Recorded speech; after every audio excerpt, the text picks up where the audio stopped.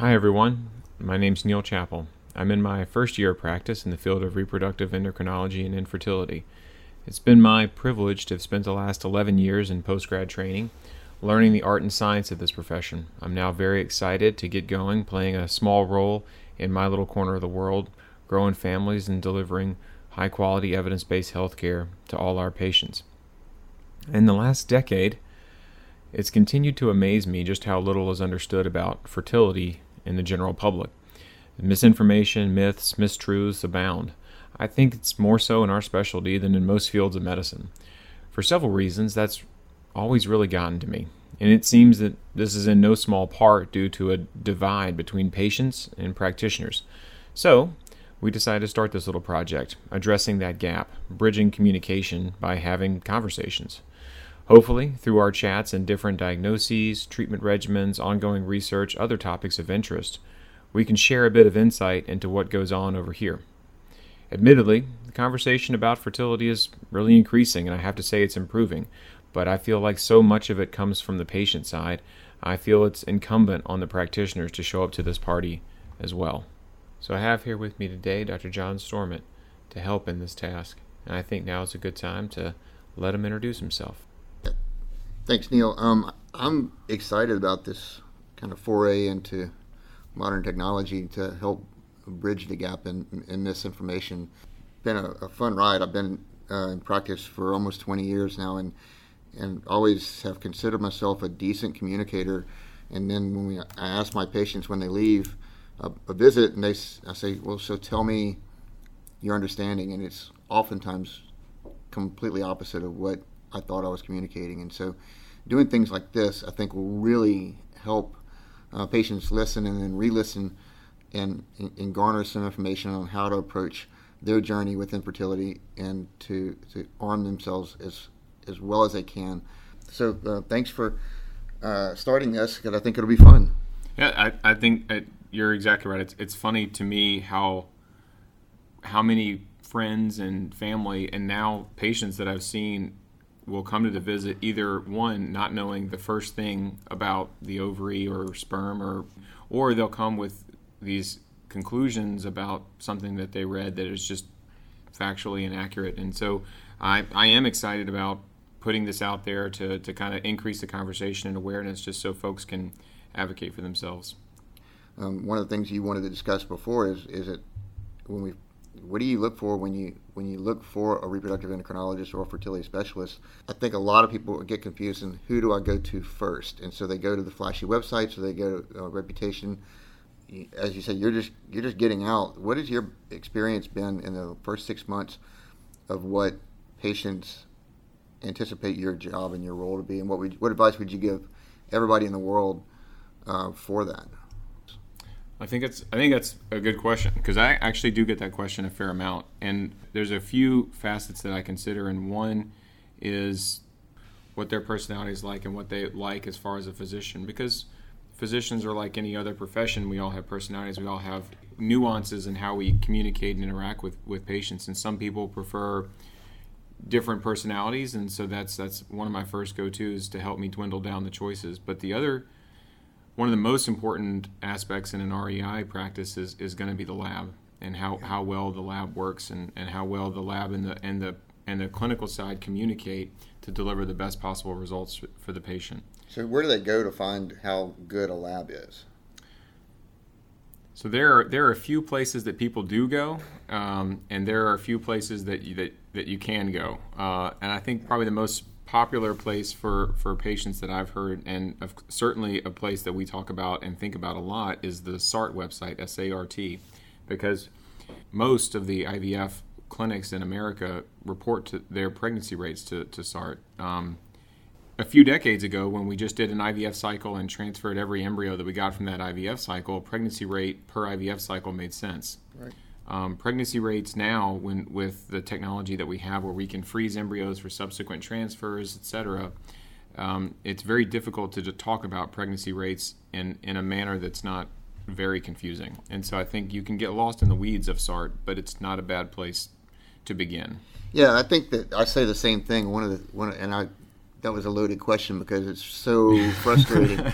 So frustrating to go on SART and you say, we had a great year last year, and you look at your rates and you're like, wait, how come it's that percentage? And it's dealing with numbers. So for a patient, it's got to be even more confusing because we deal with this.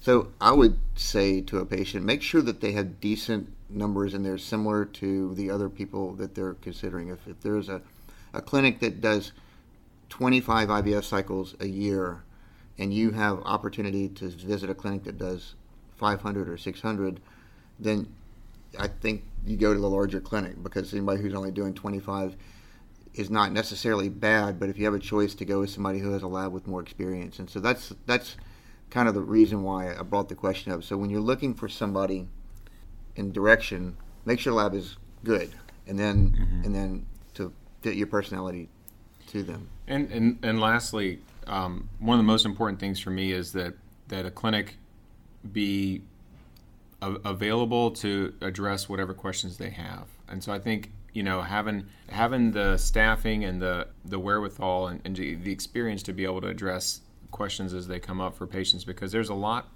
I mean, that's why we're doing this. There's a lot of black holes and question marks out there for patients, and so having a clinic that is aware of that and sensitive to that and available for the patients to help them be their own advocates is huge.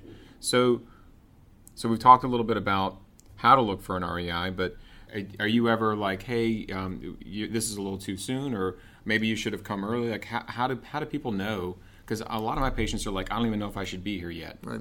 Do you see that? So I got a question from a referring physician not too long ago about a patient who saw me after only being, quote, trying for 6 months. And she was critical of me seeing her too early, but the patient's husband had a really low sperm count. And my message was, if the sperm count's low now, why wouldn't you get on it and try to figure out the solution? If she's not ovulating, so then you need to move ahead with trying to figure out why she's not ovulating. Mm-hmm. And so if you have somebody who's got a normal history and they've been trying for 2 months, it's sometimes just helpful just to give them information. What is an ovulation predictor kit? How can we do this at home? And just get some information, because if a patient's taking the time to come to my office, I think the most insulting thing I can do is to say, you don't need to be here, and don't listen to her. Mm-hmm. Take that time, and they might walk away and say, I didn't realize that it was like this. We'll try this, and if we're not successful, we'll come in. Too long, I see that most commonly, yeah. Right? So the patient comes in, and she's 37, she's been trying for 4 years, and you say, well, how long have you been having unprotected intercourse? You say, for 7 years. So they've technically been trying for a long time. And the longer duration of trying without success, the less successful you're going to become, even with treatment. Mm-hmm. So I think that the sooner the better. Their specific medical history, surgical history, and everything that's pertinent to them can affect that a little bit. But if your OBGYN says, just keep trying for a year, I think that's really poor advice without doing a little bit of investigation. Yeah, it can be incomplete. Right. I don't mind patients coming in, quote unquote, too soon, because if I believe that they can conceive without fertility treatments, then yeah, we spend 5 or 10 minutes talking about optimizing the window so that they can get pregnant. I'm happy to sit down and talk to somebody about that, and then give them an appropriate timeline where they need to probably try and ramp up treatments. But I don't know that there is such thing as too soon, even though I hear it commonly from patients. And I wonder if one of the biggest hurdles in coming to see a specialist is just not being able to wrap your head around what that visit might look like. And so I thought today we might focus the majority of our talk, after that kind of long-winded introduction, about what a visit with an REI actually looks like. And so how do you start your visits when you walk into a room and see a patient? So because I am long-winded and because I tend to talk too much, I have for the last over 10 years had a standardized PowerPoint slideshow that I go through with. And I digress depending on what the situation is, but I like to be consistent. You got to have sperm, you got to have eggs, they got to be able to meet. And so we talk about the sperm and all the important things that influence sperm production. One of the things that is rampant in today is a abuse and use of testosterone for men. Mm-hmm. I feel lousy. I'm 35. I don't have a sex drive. The doctor puts them on testosterone, and wham! It knocks their sperm down to nothing. So we talk about that. Sometimes that's it. You realize that's it. We talk about eggs and egg quality and ovulation. We talk about fallopian tubes. And I highlight all those things and ask them along the way. Frequently, by the time we're finished with that, which takes about 15 minutes, Mm-hmm. we kind of know where we're going. They said, I had surgeries that did this, and I had a ruptured appendix that did this. And so at that point, the visit goes more into specifics about them. Their case. And ask them. And that visit can last anywhere from 15 minutes at the shortest to an hour and a half, depending on what they need. Mm-hmm. The other thing that I differ probably from you and from others, I don't do a ton of diagnostic testing on my first visit unless they need it, and partly because I know it's expensive and I don't want to increase their cost if possible. I really want to do testing if I think it's pertinent at that time. As you know, we do a whole lot of focus on metabolism, diet, and insulin resistance, and that's something that takes a long time to discuss. Mm-hmm. And I think that's where I lose a lot of people, honestly. And so when people are worried about what a first visit looks like, I understand that fear. I try really hard to bring that anxiety from a 10 down to a 7 if possible. That's another goal of mine in a first visit. Yeah, it's funny how I think we are driving towards the same we're driving towards the same house there, but we just go about it you're right, we go about it a couple different directions. I think a couple of things that you said that I wanted to hit on. I agree. Testing and diagnostics and ultimately treatment can be expensive in the realm of fertility because insurance doesn't really play the game as much as it does in other fields. Patients will ask me how much something costs, and I don't honestly know because I can't understand insurance, but that's why we have folks in the IVF clinics that do, and we make sure to make that transparent going forward. But to talk about the differences in our first visits, I do kind of let them start off with their story, and usually it's about anywhere from 5 to 25 minutes, depending on what they've gone through. And then as they are going through their story, I'm taking notes on the high points that I hit. But it's so funny. Your big 3 are my big 3. Right. And so I say, okay, thank you for your story. And now we kind of have a better understanding of each other. And so here's how your story falls into these 3 categories: right. Eggs, sperm, and uterus. And then we talk about, I hear this about the ovary. And so we need to kind of look into this. I hear this about sperm. We definitely need to look at this. And yep, a lot of men are on testosterone these days, and some well-meaning, well-intentioned physicians are treating some clinically, low testosterone, and then that's not necessarily inappropriate for a lot of cases. It's a very unfortunate side effect that it is a fantastic birth control for men, and that it renders you without sperm fairly effectively.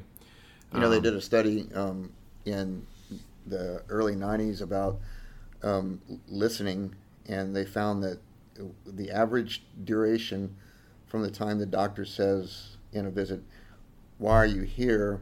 until the time the doctor started talking again, and it was like 8 seconds or something like that. It's short. So I'm aware of that, and so I intentionally tell them, "Hey, I'm going to go over some stuff, and then I'm going to ask you a bunch of questions." Mm-hmm. And that kind of alleviates a little bit of stress in how they present it. But I do fear that I come across too strong and not letting them talk first.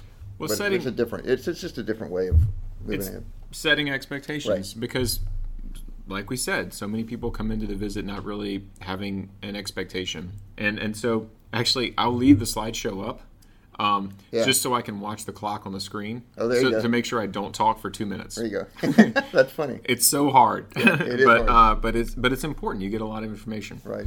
And so, so hear their story and then kind of delve into it. And so I think the the takeaway is that the first visit's really just a conversation, and a very casual conversation about someone's story, and then from there you can kind of go into more specifics about what can be done to tweak and turn and optimize that fertile window each month and increase your chances. And I'm sure that we'll spend the next hopefully next few years tackling each of those little boxes and uncovering some mythbuster kind of stuff there. We're surprised. We do a lot of surveys here, and we survey patients after their first visit, and I think the hardest thing for us as physicians is we think we do a good job and we don't, and I would like more immediate feedback, and the surveys are helping us with that. So I think that getting feedback and knowing how we're performing and how we're doing on our first visit allows us to more readily change our approach. Yeah, I couldn't agree more. And those I mean, just in the few months I've been here, I've noticed that they have been helpful. It helps me pause and think about how I say things and whether or not I need to say them a couple of times in a couple of different ways. We all, develop analogies and similarities and stuff that we can use to kind of drive home important points. For egg number, I talk about eggs being in hibernation and coming out of hibernation, and we can go into that at some point. So how do you explain AMH to a patient? Okay. I love that, but except that I hear myself say it 16 times a day. But I haven't heard you say it, and our audience hasn't heard you say it. Okay. So how do you explain AMH to a patient? So AMH is anti-Müllerian hormone, and it's the bread and butter for all reproductive endocrinologists. It's a really important hormone that gives a good indication of a patient's egg reserve. The way I explain that usually on the first visit is I say that a woman has all the eggs that she has when she's 0, about 20 weeks gestation in her mother, and she holds on to all of those eggs for life. And every month, she wakes up a handful of those eggs from hibernation. The brain looks down, picks one to ovulate, and the rest die off that woke up from hibernation that month. And so that tells you that egg number and egg quality slowly decline over time because they're in hibernation and a few are withdrawn from that bank in hibernation every month. And that's not, of course, for the perfectionists out in the world, that's not exactly how it happens, but it's a simple enough analogy to kind of drive the point home. Each of the eggs that comes out of hibernation makes a little bit of the hormone AMH. And so the more AMH you have in your blood, the more eggs you have coming out of hibernation, and that's a really good marker for how many eggs are in hibernation. The more eggs you have in your bank, the larger withdrawal you're going to make each month. And so I feel like that drives the point home a little bit as to what AMH actually tells us. Because there's, some people think that a low AMH, for example, means that they're infertile, and that's not true. That's not true. AMH has nothing to do with your ability to get pregnant, but it does have everything to do with how many eggs you have left before you kind of are getting close to menopause. And so that's a subtle but important distinction when we talk to patients that either have a very high AMH, which means some things, or a very low AMH, which is what we call diminished ovarian reserve. And so that's what I say. What do you say? Very similar. I think the AMH number is kind of like your gas gauge in your car, and full tank means that you have a full tank of gas. It doesn't mean your car is going to necessarily run well or get good mileage or whatever. It just means that you have that part that you can go with, and consequently, if you have a quarter tank, then you need to be more aware that you only have a quarter tank and everything's got to be working. So it makes you a little bit more proactive about treatment and about being aware of how many months you have left. That's true, and you alluded to that when we were talking a few minutes ago about when to see an REI. We didn't actually say the textbook definition of patients under 35 should see an REI if they've been trying to conceive for a year, and patients over 35 should see an REI if they've been trying to conceive for 6 months without success. That's the textbook definition if someone's asking you. But just like you said, if your egg reserve is a little lower, or if you're not ovulating, or if there's no sperm, then there's no point in waiting those extra few precious months, because when you're trying to get pregnant, every month that you're not pregnant is not fun. And so being intentional about that makes sense. So this next comment is going to be self-serving, but it's okay. It's our podcast. Full disclosure. You mentioned, kind of incorrectly, you said you should see an REI after a year. It's really you're infertile if you've been trying for a year. It's not seeing an REI, but the self-serving part of this is, what's the difference in seeing their OBGYNs or potentially family practice doctor for an initial evaluation, and without being a self-serving answer, tell me how soon somebody should see an REI, a subspecialist, versus what level of comfort should they have in seeing their OBGYN? Well, I think it depends on the person, very very much so, and it depends honestly on the primary care physician. Right. So, for example, if your primary care physician really likes hypertension, really likes high blood pressure, then I'm sure they're very comfortable with seeing someone to manage, like one drug high blood pressure. I have a little bit of high blood pressure. I need one drug, and Sure. and I'm fine.